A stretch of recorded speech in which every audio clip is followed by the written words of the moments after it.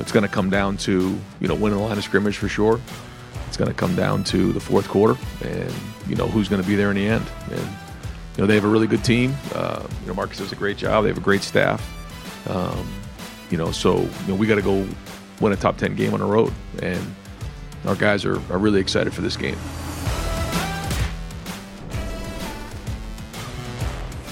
It's a big game. It's a big game for the Buckeyes. It's a huge game for Ryan Day, but is it a bigger game for Ryan Day or is it a bigger game for Notre Dame? Maybe we'll answer that question today on a Wednesday edition of Always College Football. Thanks so much for being here today. We really appreciate you guys. It's been so fun through the first few weeks of the season, but we're just getting started, man. And this week's games are incredible. But as you know, here on Wednesdays, we like to take a little bit of a step back, go with a little bit more of a 30,000-foot perspective, maybe a little bit bigger picture. You guys know on Mondays, we're deep in the weeds breaking down what happened the weekend before.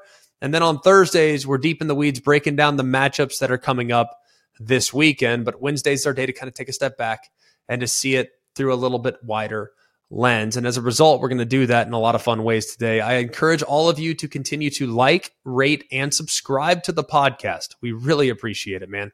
If you could just go wherever it is on your podcast, if you could subscribe, that'd be awesome. Leave us a rating. 5 stars, please. Not going to beg for it, but please make it 5 stars. And if you want to leave us a review on Apple Podcasts, that means a lot as well. We read those, and it means a lot to know that you guys are spreading the word on behalf of us here at Always College Football. If you're on the ESPN YouTube channel, hit that thumbs up right below. That'd be awesome as well. What a show do we have for you today? Goodness gracious. We're doing a college football eliminator. Okay, I'll explain in just a minute, but a college football eliminator, looking at all the undefeated teams, looking at some one-loss teams, who can put this thing together? And, some of the matchups coming up this weekend, these teams are going to start kind of eliminating themselves here as we start to move forward.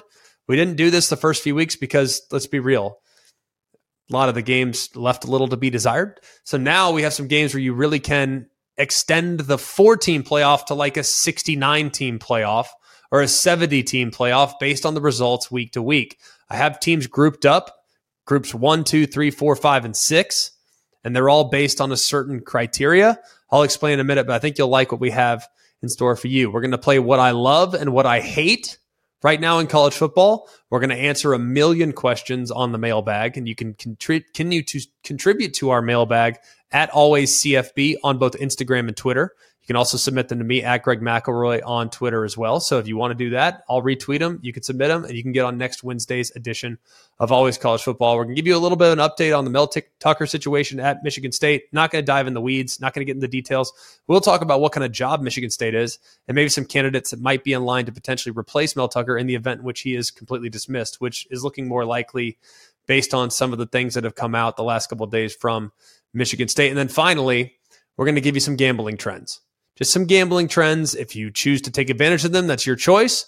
Not necessarily making picks, but we're going to give you some trends that you should consider if you're looking for a little action this weekend. But let's get things started today with the college football eliminator starting right now.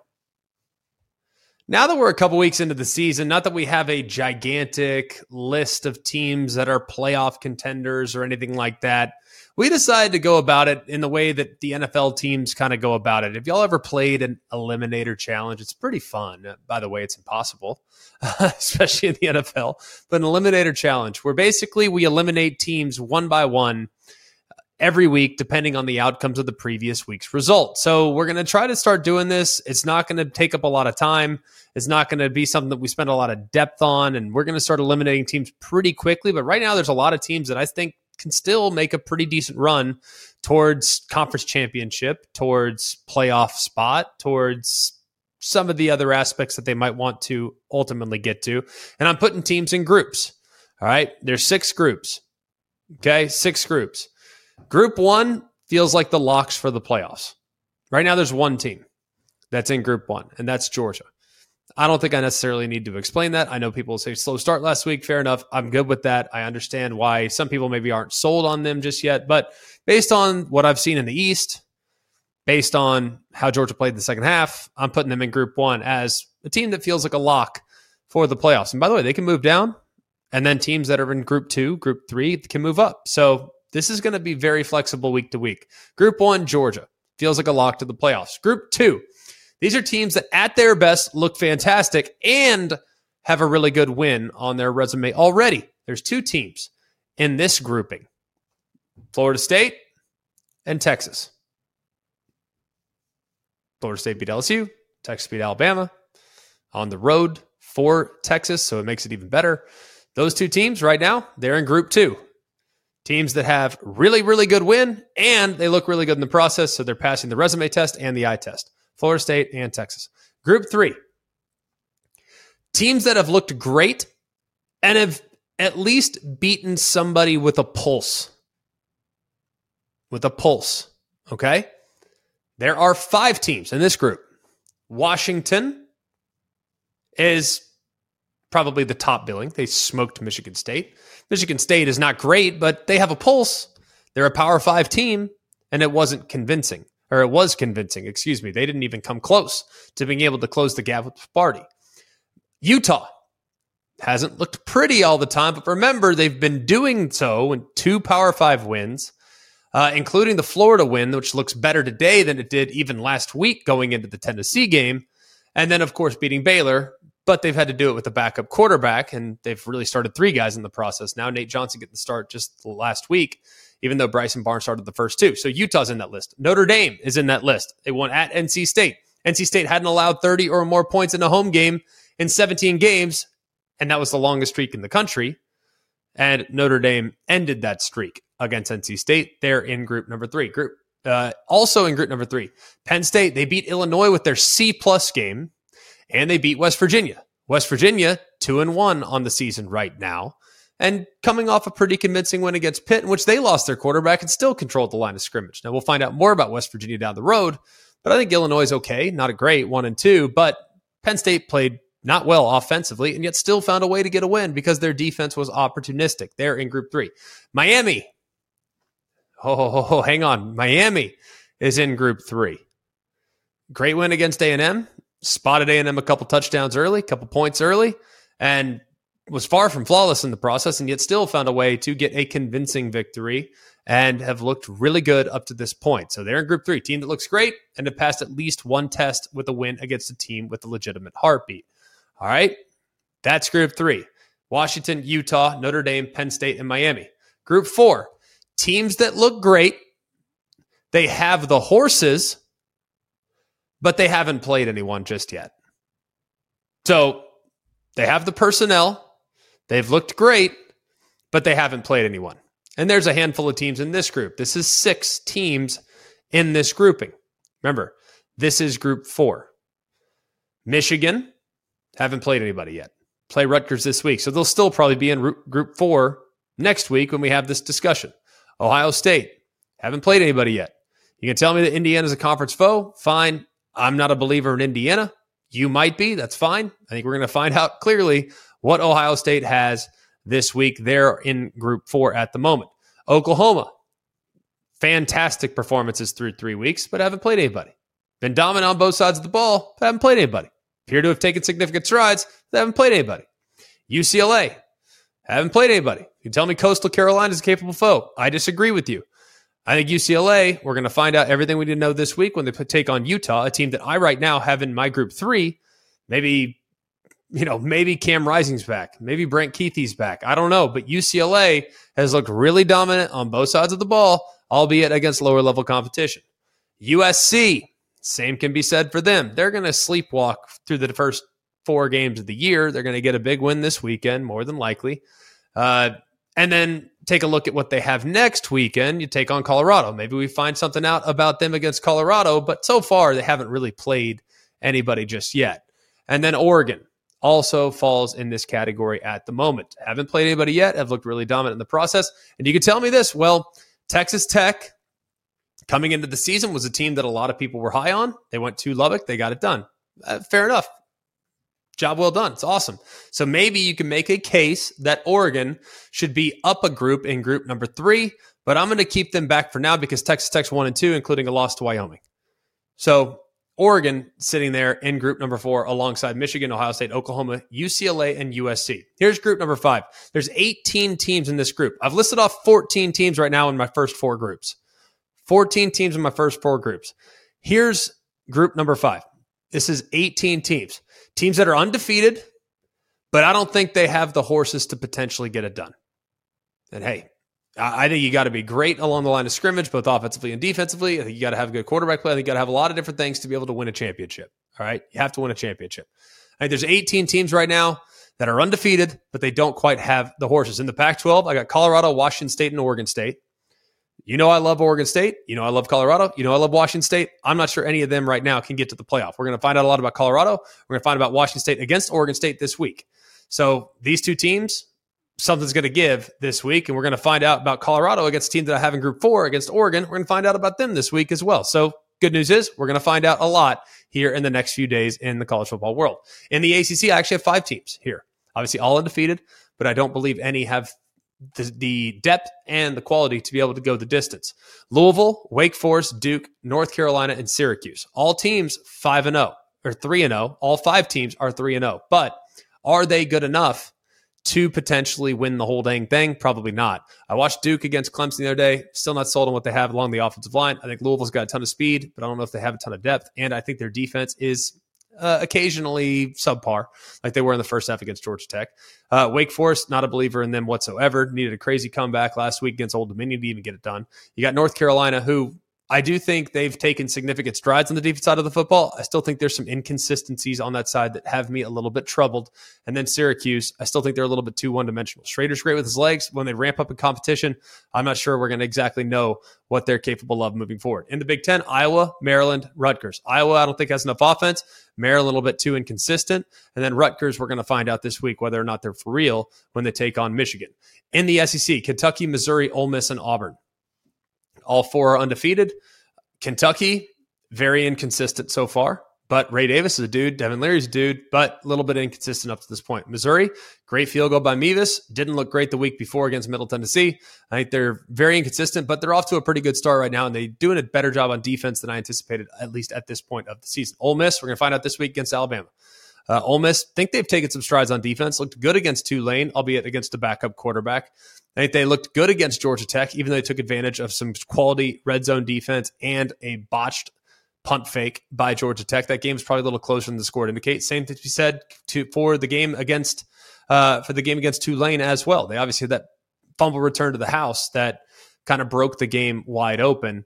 And then Auburn obviously didn't look good on the road trip to Cal, looked good in the first and third game of the year. We'll find out what they're capable of when they go on the road to A&M this week. And then finally in the Big 12, UCF have looked like juggernaut offensively, really good. But, they're now without John Rice Plumlee. Are they going to be able to continue doing what they've done up to this point? We'll find out. But if they can somehow keep it going, that'd be amazing. Kansas, great offensive firepower, great quarterback play. But will they have the depth and the defense to be able to play with some of the top teams in the Big 12 at the moment? And then BYU, great win this past week when they went on the road to Arkansas, but I don't know if they're going to have enough to be able to be a real contender in the Big 12 at this moment. So that's 18 teams right there in group number 5, where they've gotten off to a great start, but I'm not yet a complete believer in what they might be able to do. They might join group 4, though, with some of these matchups coming up this weekend. And then group 6. Here are 4 teams right now that I think have one loss that still could make a legitimate run because they have good personnel.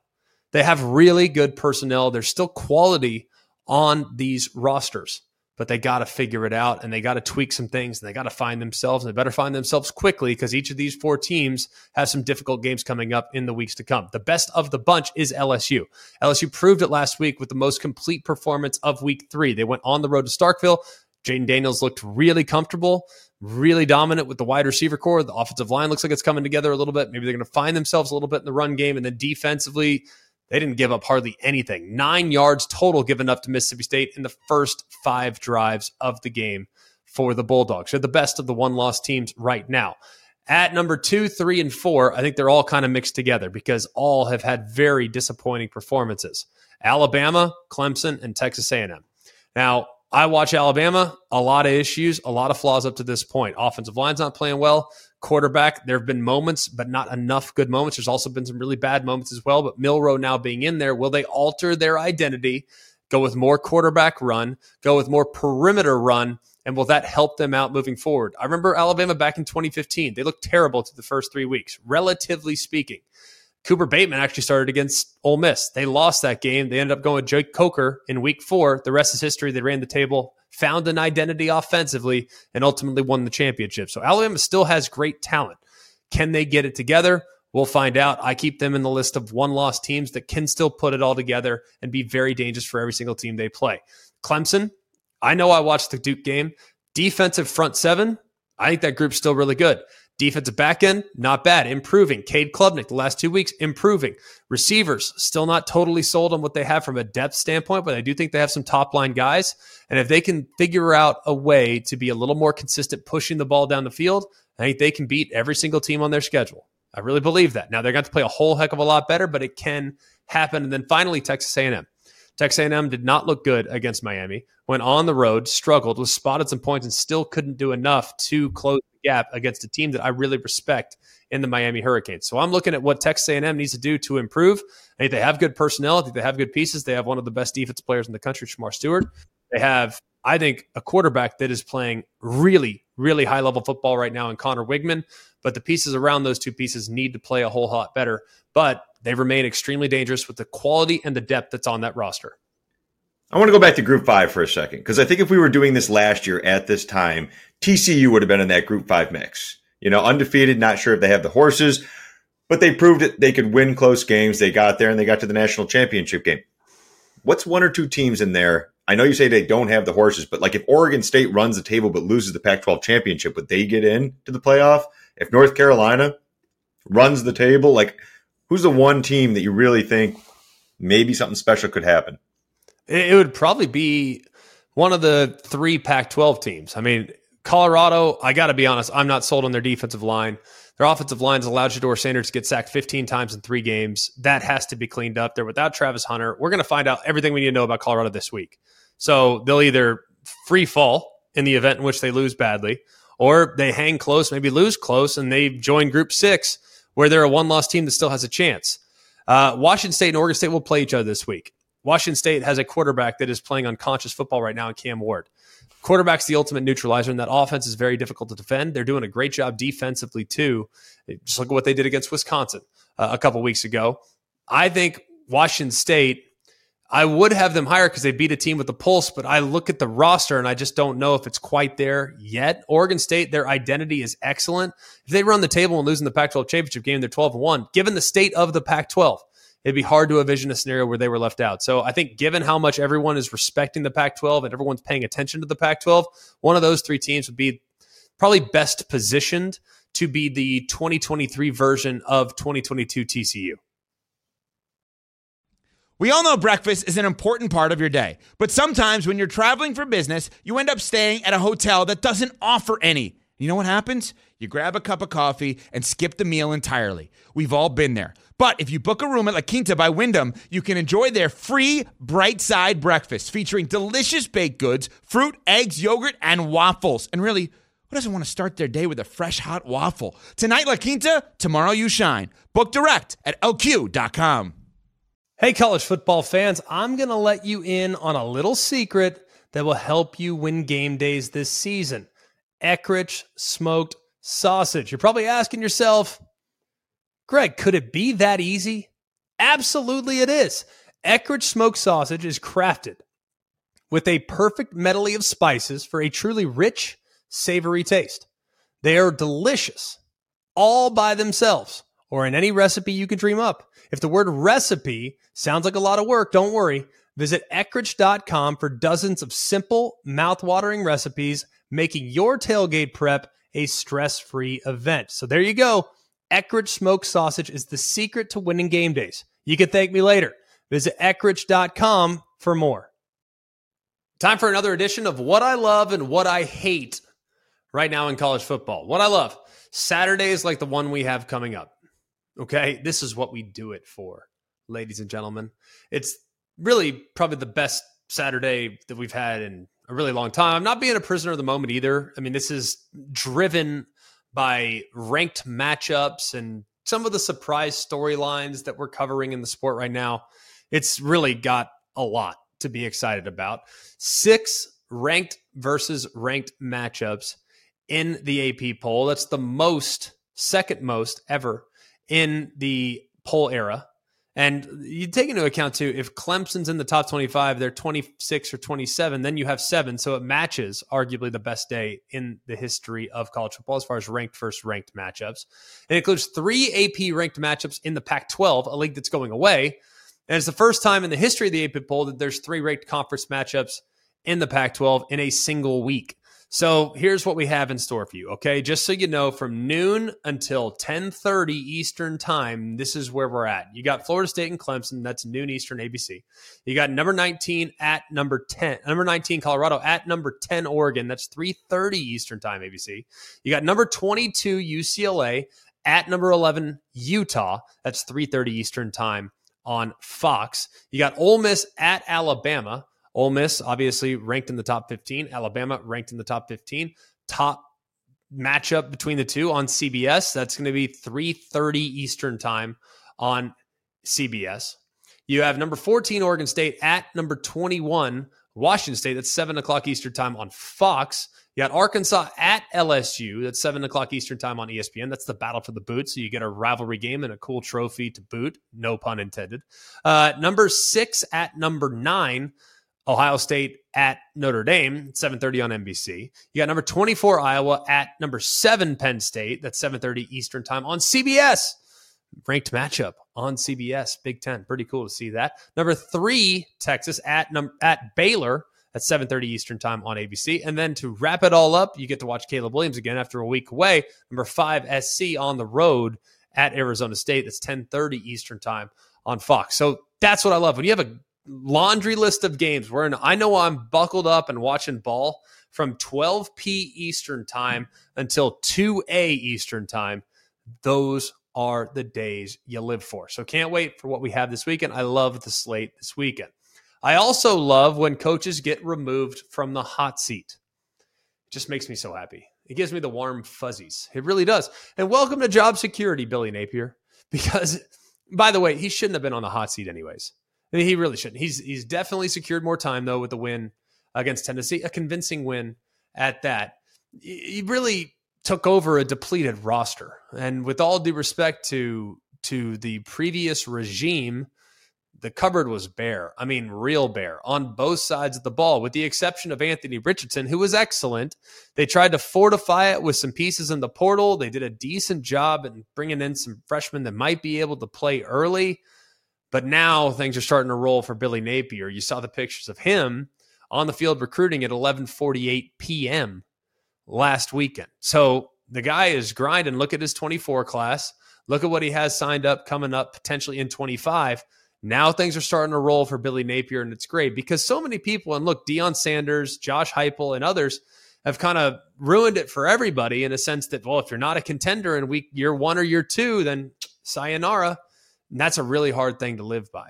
And I think a great example of being patient and understanding the process that it takes to potentially build a long-term sustainable winner is best on display. And I hate that we've talked about Florida. And now I'm going to give the example of what Florida State did to kind of fortify my belief that you need to give coaches time. Doesn't matter what the coach is or what the circumstances. Every situation's a little different. You got to give some coaches time. When Mike Norvell got to Florida State, they decided to go young. In his first year, 75% of the roster was freshmen or sophomores. In his second year, after they weeded out a couple guys and brought in some youth, 81% of his roster was freshmen and sophomores. Well, fast forward to 2023, this year they have 57% underclassmen. They have 110 players that have played in a combined 1,814 college games. They have 41 players on their two deep offensively and defensively that have started at least one college game, and they have combined as a team to have 703 starts up to this point. So they went young. They said, hey, we're going to take our lumps with them, but hopefully in a couple years we'll be a contender. They added a couple nice pieces in the portal, and boom, they're off and running. Patience is a virtue.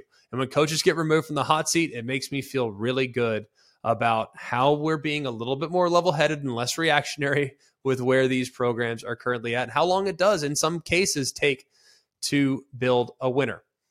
I love very much that we are starting to get rid of the notion that you're a football school. You're a basketball school.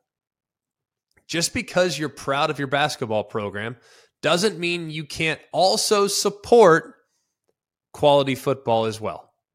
And what we're seeing right now in some legitimate blue blood situations, some high-level basketball programs, some of these schools are more known for what they've done, maybe not in recent years on the basketball court than they are on the football field.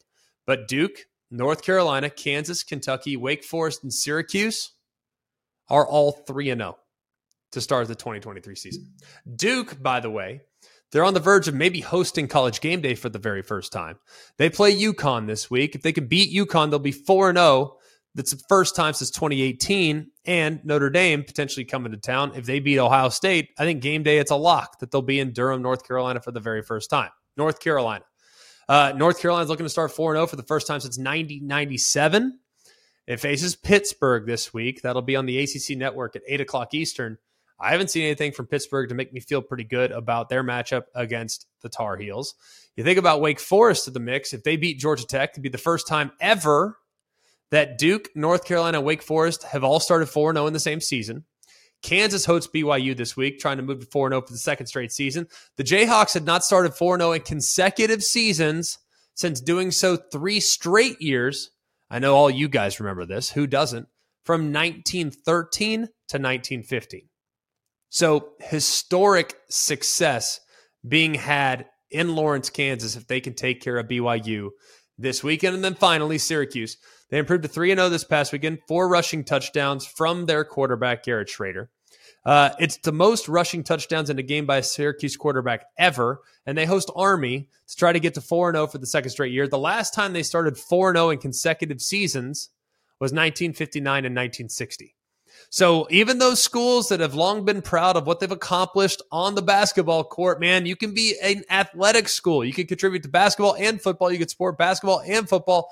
And the support has been felt at each of those aforementioned institutions. And as a result, the success is coming. So credit to all those teams. It's awesome to see teams that have not had great sustained success having it here in 23. Here's what I hate. I hate the thought of booing a player during a pregame introduction.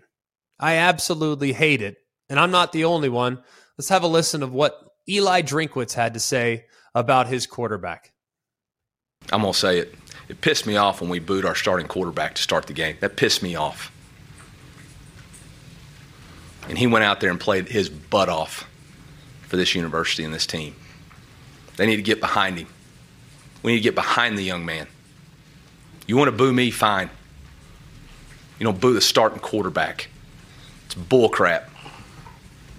The thing is, it's not like Brady Cook played poorly in the first couple games of the year. I mean, he'd had 3 touchdown passes. He'd thrown for nearly 400 yards against both South Dakota and Middle Tennessee. But for whatever reason, the fans are always smitten with the young, highly touted recruit. In this case, it's Sam Horn. And I'm not trying to sit there and say they shouldn't be excited about what Sam Horn will ultimately do. Of course, I mean, I want you to love all your players. But I think sometimes we have a tendency towards leaning our opinion towards a player that has yet to disappoint you. And Sam Horn has never had the chance to disappoint you. Brady Cook has, whether it was last year or not. Clearly, they're not happy. And for them to boo him. And then what made it even sweeter, though, is the fact that he maybe had the best game of his career. I mean, a career-high 356 yards passing. That's 60 more yards than he'd ever thrown for. A couple touchdowns. Used his legs, obviously, to score another one. He was near perfect in a lot of ways. Hit 8 different receivers, 4 of them multiple times, and 5 more than 40 total yards. I mean, they were distributing the ball. And then I thought it was really nice to see how he kind of showed off the deep ball a little bit, too, against Kansas State. So here's what I'll say about booing players. You buy a ticket, you are in the right to do what you want to do. And Phil Jurkovec talked about this. He was booed at Pitt's last home game against Cincinnati. Brady Cook was booed during pregame introductions. You buy a ticket, you have the right to do whatever you want. But understand how that can affect you down the road. And I'm not talking about you as a fan. I'm talking about you as a program. Because now if I'm recruiting against Pitt, if I'm recruiting against Missouri, I'm going to say, hey, man, You want to go there? Their fans just booed the starting quarterback. How do you feel about that? And what you want as a recruit is unequivocal support. You want to be cheered. You want to be adored. You want to be loved. Of course. And as a player, man, you want to play well. Of course you do. So you buy a ticket, you earn the right to do what you want. But understand there could be a trickle down that could hurt you down the road when you're making a pitch to a recruit. So just understand it's your right. It's your voice. You're allowed to do whatever you want by all means. But it could have a negative effect on your team's ability to recruit, and it's just something you need to be mindful of. And then I really hate death threats for players. And we see them all the time. It's unfortunate. Everyone has a Twitter, has a voice. Everyone, basically, when you have a Twitter, you have social media, everyone in the world has your cell phone number, and they can just send you messages however they want. And unfortunately, on the receiving end, some death threats this week is Henry Blackburn. He obviously was involved in the late hit to Travis Hunter, the outstanding two-way player for Colorado. And the Colorado State University Police Department and local authorities have looked into the threats, and it's troubling. It's really troubling because I watched that play, and a lot of people have said it was a dirty play and it was this. I watched that play. To me, was the hit late? Absolutely. Absolutely, the hit was late.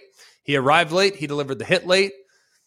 But at the same time, I didn't feel like it was with malicious intent. He didn't go up and target Travis Hunter in the head or neck area. He didn't go low on Travis Hunter and try to take his legs out. Like, he just tried to body him up and force the incompletion. And while it was late, maybe he lost track of the ball because there was a defender between him and Travis Hunter. I'm not excusing the play. It deserved to be flagged. But some people saying he should get kicked off the team. He should get kicked out of the university. And in some ways, he should have death threats hurled his way. That's wrong, man. That's not right. Even Deion Sanders went out, and here was his quote. Henry Blackburn's a good player who played a phenomenal game. He made a tremendous hit on Travis on the sideline. You could call it dirty. You could call it he was just playing the game of football. But whatever it was, it does not constitute that he should be receiving death threats. That's from Deion Sanders, the head coach of Colorado. And to take it one step further, here's from Travis Hunter himself. Quote, "It's football at the end of the day. That stuff happens." End quote. There's no place in our sport for death threats under any circumstances. It was a bang-bang play. Was it late? Absolutely, it was late. Did it deserve to be flagged? Absolutely. But I don't believe that there was any malicious intent based on how I saw the ball dropping and then the hit being delivered. So just take it easy with that stuff, man. He's just trying to make a play. Big game, emotional game. And the fact that Travis Hunter got hurt is terrible. I hate it. I wish he was there, not just for him, but for Colorado and for all of college football. But there's no place in the sport for death threats. So just think twice before you press send if you're going to be hurling things in Henry Blackburn's direction or any player for that matter. Time to get into our midweek mailbag, and we appreciate all of you that have submitted questions at AlwaysCFB on both Instagram and Twitter. We also appreciate you following the show at AlwaysCFB. You can also follow me at Craig McElroy. You can submit your questions anywhere on there. I'll retweet the mailbag question tweet from AlwaysCFB. And if you want to respond to my tweet or the ACF tweet, whatever you want to do, that's all up to you. You totally decide, but we want to make sure we interact with the fans of the show as often as we can. So give us a follow and then submit your questions accordingly. Hendo kicks us off. Is it O-line, QB play, or coaching that is the biggest problem that Bama's offense faces? Without question, it's the O-line to me. I do think when you look at what can be done from a coaching standpoint, they now know their weaknesses. They know that the tackles have struggled in pass protection. They know that movement has hurt them. There are ways to attack either way. You just have to, and I went through, check out Monday's edition of Always College Football, where I kind of go through schematically how you can attack some of those issues. So coaching will have to adjust. But if the offensive line play is subpar, it's hard to win high-level college football games, especially in the SEC. People have said, well, quarterback play has been less than stellar. Yeah, but there have been some good moments too. And I think that Jalen Milroe has delivered enough good moments up to this point to feel decent that if he can be given an appropriate offensive scheme that's maybe a little bit more run first, use quarterback run, get him involved in the run game, that's going to be something that they need to account for moving forward. So I think it's O-line play first, and then they'll have to adjust the coaching and then the quarterback play. So if I were going order of concern, it's 1 O-line, 2 coaching and schematic, advantages they could potentially put in, and 3 would be quarterback play. That's where I'm at right now. Thank you, Hendo, for the question. Or damn DMV. True or false? SEC headquarters is not allowing Georgia to play at Auburn in the 7:30 p.m. slot to preserve the one SEC team most likely to make the playoffs. That is false. I always love how we have conspiracy theories going on as it relates to whether it's LSU. LSU, I feel like, has the most of them. Like, well, they're not letting us play at night. I don't know. Auburn, I can promise you this. CBS is going to broadcast that game. CBS has the first pick right now in the SEC. They get one night game a year. CBS does. One SEC night game a year. In the past, it's been Notre Dame at Georgia, but most of the time in the last 6-7 years when they've had that night game in their contract, it's been Bama LSU or it's been Bama and Texas A&M, which both have played at night under the circumstances. So they're not using Georgia at Auburn as their nighttime game. They don't want to flex it into prime time. They want to save that for another game. It'll probably be Bama at A&M. It'll probably be LSU at Bama. Maybe they adjust down the road. I don't know, but that's why. It's not because the SEC is involved. CBS gets to pick when the game is played. The SEC doesn't have any influence over that whatsoever. So I appreciate the conspiracy theory. We always appreciate conspiracy theories on this show, but that's not one that has a lot of merit, at least at this point. Let's go to Shane Cowden. While not their only issue right now, does it seem like crowd noise has been Tennessee's kryptonite on offense? Their one big win on the road at LSU came when the crowd got taken out of the game really early. All right, here's my thoughts on this. One example of a poor performance on the road is an anomaly. Well, the Vols had to grind out an overtime win last year in a mistake-filled game against Pitt where they fell behind 10-0, answered, then fell behind 17-7. So that's the first sign. That would be an anomaly. 2, now it becomes an eyebrow raiser. Well, they trailed Georgia 21-3 early in the second quarter. 3 times it happens, it becomes a trend.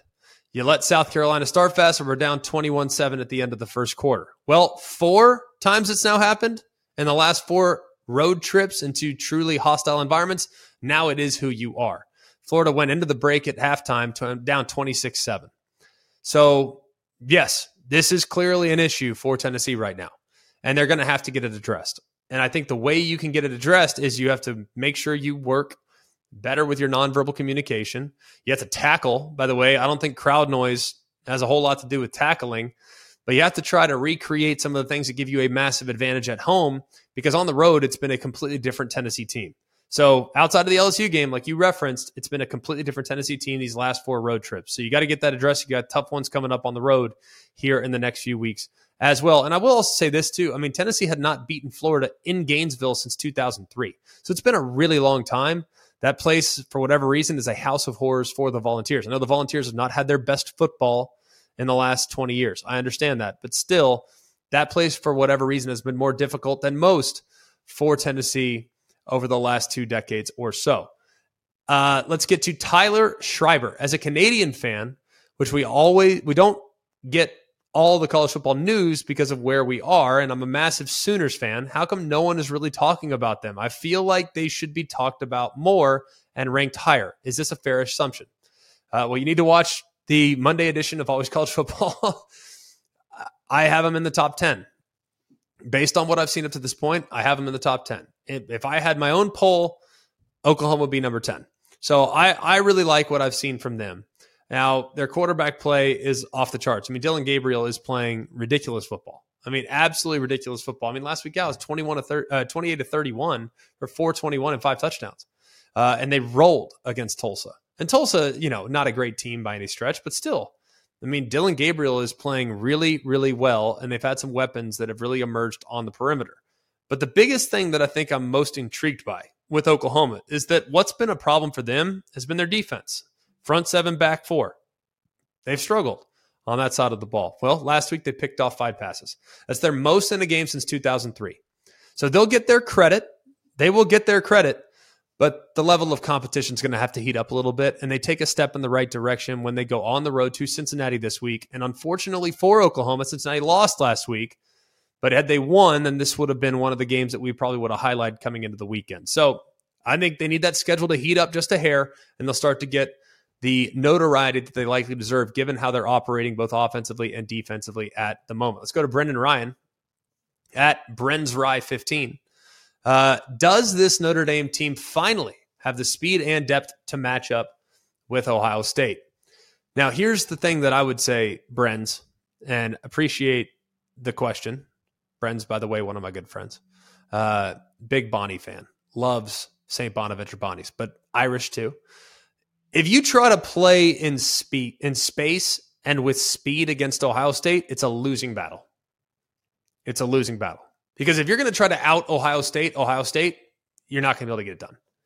If you want to beat them with spread offense and you want to beat them with, spreading the field and all these things and play in space, you're going to struggle. But what's the team that's given Ohio State the most fits the last 2 years? It's been Michigan. And Michigan has kind of showcased the blueprint for how you can neutralize Ohio State a little bit. So here's the big question. Do they have the size and speed and space and all this stuff? I'm not sure, but I think they have the offensive line. Both tackles are pretty good. I think guard to guard, they're pretty good. Do they have the offensive line to be able to move the Buckeyes and create seams for what should be an excellent rushing attack? That's, I think, the big question. Can you take the air out of the football? Can you protect against an athletic group up front that's going to try to pin their ears back in obvious passing situations? Can you protect Sam Hartman and allow him enough time to survey the field and find a receiving core that, to me, at this moment is improved, but still against top quality competition, it is a bit of a question mark. I think a couple of key pieces in this game for Ohio State are the secondary. They have to be elite in the secondary. Benjamin Morrison's got to play the game of his career because he's probably going to get a lot of opportunities to go up against Marvin Harrison. And guess what? Benjamin Morrison's a future NFL player, no doubt about it. Maybe a first-round pick at corner. Well, we know Marvin Harrison is. Marvin Harrison's already an NFL player. So you got good on good. And Benjamin Morrison's going to have to the game of his life. He's going to have to the game of his life. And if he can limit what Marvin Harrison can do, that's going to help an awful lot. Safeties, I've been pretty impressed with how those guys have grown so far for Ohio State. They're going to play really well. Ball hawking. They're going to read the eyes. They're going to be really smart in coverage. They're going to win some one-on-ones. They're going to make some bang-bang plays. They're going to come up and fill and run support because those corners can't be put on islands, so you're going to start taking away the pass. And then when they hand it off, you're going to crash and make a play on one of those outstanding backs in space. And then I think another huge aspect of this, the big question mark of Ohio State this year so far offensively, some people have said quarterback. I think it's the offensive line. In particular, it's the left side of the offensive line. So is it Botello off the edge? Is it Cross inside where he can maybe win with an undersized defensive tackle? Maybe he can make some plays. Is it Burnham, the redshirt freshman, who I think's got a real high ceiling, but still a little bit young as of right now? Is it Javante Jean-Baptiste, who is very familiar with what Ohio State does offensively? Those are all questions that I think need to be answered, but I'm cautiously optimistic that Notre Dame can play their game against the Buckeyes, but have to execute extremely well offensively as well, because I think Ohio State's group defensively has grown significantly. Let's go to Gary. Where would a Notre Dame victory against Ohio State rank as the biggest win in the last 30 years for Notre Dame? Also, what would these mean for Ryan Day, who would be 0-3 against his last three ranked opponents? Well, let's start with Notre Dame. Historically speaking, I don't know how it ranks in the top 30. I really don't. Because most of my childhood, the best moment for Notre Dame was the Bush Push game where they had what appeared to be an unbeatable USC team on the ropes. Okay? So that's my childhood. I was born in 88. That's my childhood. And I think about in the last 20 years where there's some great moments in 12, naturally. I think back to the win against Clemson in 2020. That was obviously a massive breakthrough win. I think there have been a lot of games where Notre Dame has had huge opportunities, only to see it fall by the wayside. The last year's win against Clemson was a massive, massive win as well. So I don't like to necessarily say the biggest game in 30 years, but I can tell you this, it'd be by far the biggest win in the Marcus Freeman tenure. And I think it'd be probably by far the biggest win in the last 7 or 8 years for Notre Dame, because Ohio State has everybody's universal respect. And if Notre Dame can somehow pull this off, gone is the notion that they don't perform well in big games. And I think they got a real chance to compete this weekend. I think they're going to play excellent. And then for Ryan Day, he's going to take a ton of heat if he comes up short. And is it fair? Is it warranted? Is it justified? Probably not. But such is life when you're the head coach of Ohio State, man. The expectation level is almost unheard of, where it's championship or bust, championship or bust, championship or bust.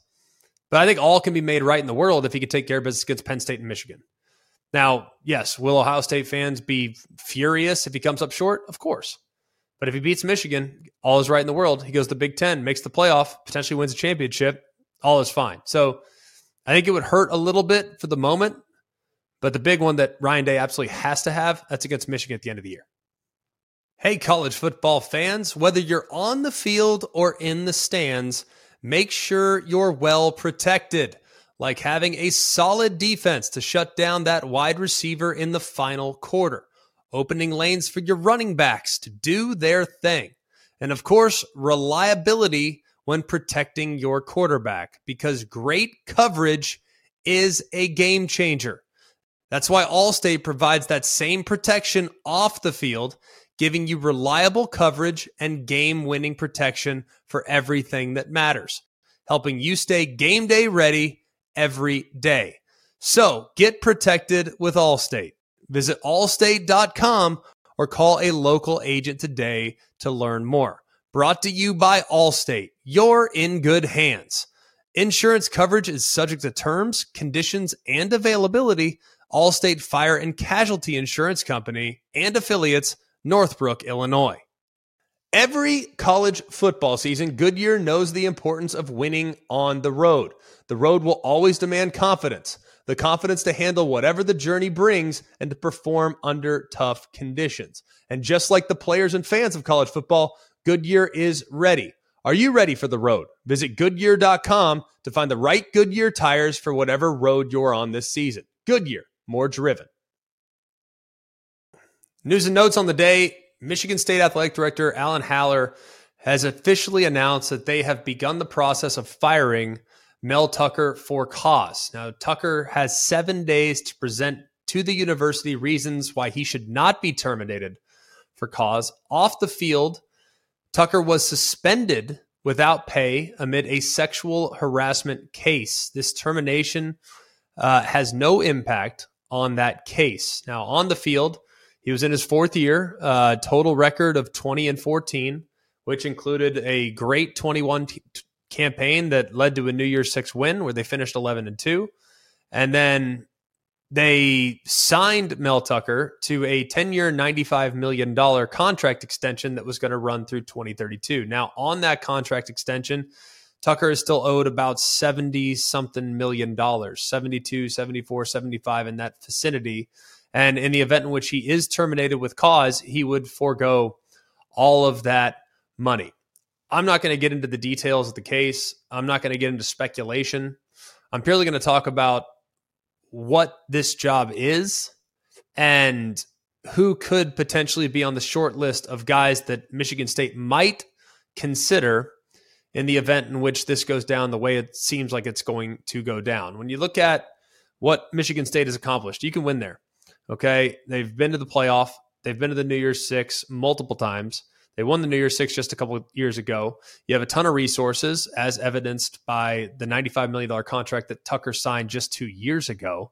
One of the biggest, renovations in the country is the Tom Izzo football building, which is about $78 million. So I think when you look at what kind of job this is, it's a very attractive job for a lot of potential candidates. And I think, too, the last time they went through this process, that was when Mark D'Antonio decided to retire. That was on February 4th of 2020. Signing day was just a couple days later, or a day later, or whatever it was. Granted, they had the original signing day back in December, but that was the second signing day. So the timing was a little bit different. Now, whoever might get this job is going to have a full cycle to be able to evaluate and potentially bring guys in for the first signing day and then obviously for the second as well. Some candidates right now that might be on the short list for the athletic director and the administration right now. Duke head coach Mike Elko is at the top of just about everybody's list. The guy has done an amazing job at Duke, a terrific coach. And just on an EXO standpoint, on a scheme standpoint, he's excellent, universally respected. And I do think will be pretty much offered a handful of jobs at season's end if he can continue to win the way he's won up to this point. Another one that might be under consideration would be Sharon Moore. He's 37 years old. He was at Central Michigan for a little while, and then went to Michigan in 2018, and has now become the OC. He's put together an incredible offensive line contingent there and winning the Joe Moore Award back-to-back years the last couple of years. Another guy to potentially consider would be Pat Narduzzi. Pat Narduzzi, the last time this job was made available, was certainly in contention. I believe there's reports out there that he turned it down not once but twice. And then he decided to remain loyal at the time to Pitt. But right now Pitt is sitting at 1-2, and things don't look quite as good for Pitt in the near future with what's going on in the ACC and what Phil Jurkovic's done up to this point. So maybe in the event in which Pitt doesn't look quite as good, maybe Narduzzi really considers making this move if it's afforded to him this time around. Another name to keep in mind is Sean Lewis, formerly the head coach of Kent State, currently the offensive coordinator of Colorado. Has a ton of Midwest ties, runs an innovative offense that really features playmakers, wide receivers, and quarterback play. And clearly with the disadvantage that they have at Colorado with the offensive line, they can kind of coach around that with the scheme that they run. Now, the results were a little bit mixed at Kent State, but it's a tough place to win. He won more games than a lot of people there, at least in the last handful of years prior to taking the OC job at Colorado. And then finally, another name that I think will continue to probably get evaluated, kicked around every once in a while, would be Willie Fritz at Tulane. Obviously, last year he was 12-2. And there were a lot of people that thought maybe he'd get a job this past year. Well, they brought back a decent amount of that team. And this was a group that had 2 wins 2 years ago. So he's a good coach that's universally respected. So maybe he gets some calls this offseason as well. And maybe one of those calls from East Lansing. Before we let you go here on a Wednesday edition of Always College Football, I wanted to give you a couple nuggets for those that want to partake. A couple of nuggets, some gambling trends coming up at the games this weekend. And these games are games that we're probably not going to feature on our Thursday show. These are games that are interesting, games that you can maybe find an angle to, but they're not going to really be featured in a heavy breakdown. So let's go through it, shall we? Rutgers at number 2 Michigan. This line right now is sitting at 25. The total is 45. This game's at noon Eastern time on Saturday. Rutgers is 3-0 against the spread this season. One of 3 teams in the Big Ten to be undefeated against the spread, alongside Indiana and Penn State. Michigan is 0-3 against the spread this season. One of 4 teams in the Big Ten to be winless against the spread, along with Minnesota, Illinois, and Wisconsin. 8 of the last 9 meetings between Michigan and Rutgers have gone over the total. So that total of 45 seems to be a little gettable. Number 16, Oklahoma at Cincinnati. The line is 14. 60.5 is the total. Oklahoma is 3-0 against the spread this season. The only team in the Big 12 that's undefeated against the spread. Cincinnati is 1-5 against the spread as an underdog since the start of the 21 season. Each of Cincinnati's last 5 games following a straight-up loss, of course they lost last week, have gone under the total. So worth noting there. Number 18, Duke at UConn. This game's Saturday at 3:30. UConn has gone under the total in each of their first 3 games this year. UConn has covered each of its last 4 games as a home underdog, and Duke is 5-12 against the spread on the road since the start of the 2020 season. That's tied with Virginia Tech for the worst such cover percentage in the ACC over that span. Number 20, Miami, is a 24.5 point favorite with a total of 52.5 at Temple. That's Saturday, 3:30 Eastern time on ESPN2. Temple has failed to cover each of its last 4 games against AP-ranked opponents, and Temple is 7-13 against the spread as a double-digit underdog since the start of the 2019 season. UT San Antonio is at number 23 Tennessee. Tennessee is a 20-point favorite, 56.5 is the total. That's Saturday, 4 o'clock Eastern time on the SEC Network. UT San Antonio has failed to cover each of its last 3 games this season. UTSA has covered 10 of its last 12 games, though, as a road underdog, and Tennessee is 6-1 against the spread following a straight-up loss since the start of the 21 season. So something to take into account right there. Tennessee usually pretty angry after a straight-up loss. Maybe they take it out on Tennessee. And based on that last note, maybe 20 is worth laying against the Roadrunners. Charlotte at Florida. Line is 28. The total of 51. That's Saturday, 7 Eastern time on ESPN+. Florida is 3-9 against the spread against non-conference opponents since the start of the 21 season. 6 of Charlotte's last 7 September games have gone over the total, so maybe a bunch of points down there in Gainesville at night. UAB's at Georgia. 40's the line, 53's the total. Saturday, 7:30 Eastern time on ESPN2. UAB is 0-7 against the spread in road games to the start of last season. The only FBS program to go winless against the spread on the road over that span. UAB has failed to cover each of its last 4 games against AP top 10 teams, and all 3 of Georgia's games this season have gone under the total. Number 17, North Carolina, laying 6.5 on the road at Pitt. The total is 50. That's 8 o'clock Eastern time on the ACC network. North Carolina is 12-3 against the spread in their last 15 games against Pitt. That obviously goes back quite a while. Pitt is 1-5 against the spread as an underdog at the start of the 21 season, and 9 of Pitt's last 11 September games have gone over the total. Number 5, USC, laying 33.5, total 62, at Arizona State Saturday at 10:30 Eastern time. Arizona State is 0-3 against the spread this season, the only winless team against the spread in the Pac-12.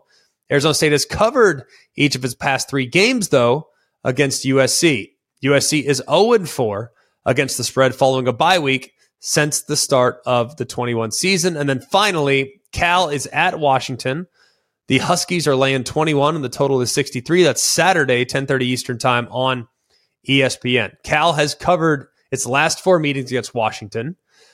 Cal is 13-4 against the spread as a road underdog since the start of the 2018 season, and Cal has covered 11 of its last 15 games against AP-ranked opponents. So Cal, pretty good dog. At least they have been the last few years. So just a couple things to take into account. Don't take it as, the end-all, be-all, but a couple things to consider if you're looking for a little action this weekend. That'll do it for us here at Always College Football. Please continue to like, rate, and subscribe. It helps us out. It helps the show out. So subscribe to the podcast. Leave us a rating. Leave us a review on Apple Podcasts. That means a lot as well. We always read those, and we always appreciate you guys reaching out. And we love what we do, and we appreciate the support that you've shown us up to this point of the season. For all of us here at Always College Football, for Jake, Jack, Mark, I'm Greg. We hope you have a wonderful day, and remember, it's always college football. Hey guys, it's Greg McElroy. Thanks for watching Always College Football. Make sure you like, rate, and subscribe to ESPN's YouTube channel and wherever you listen to your podcasts.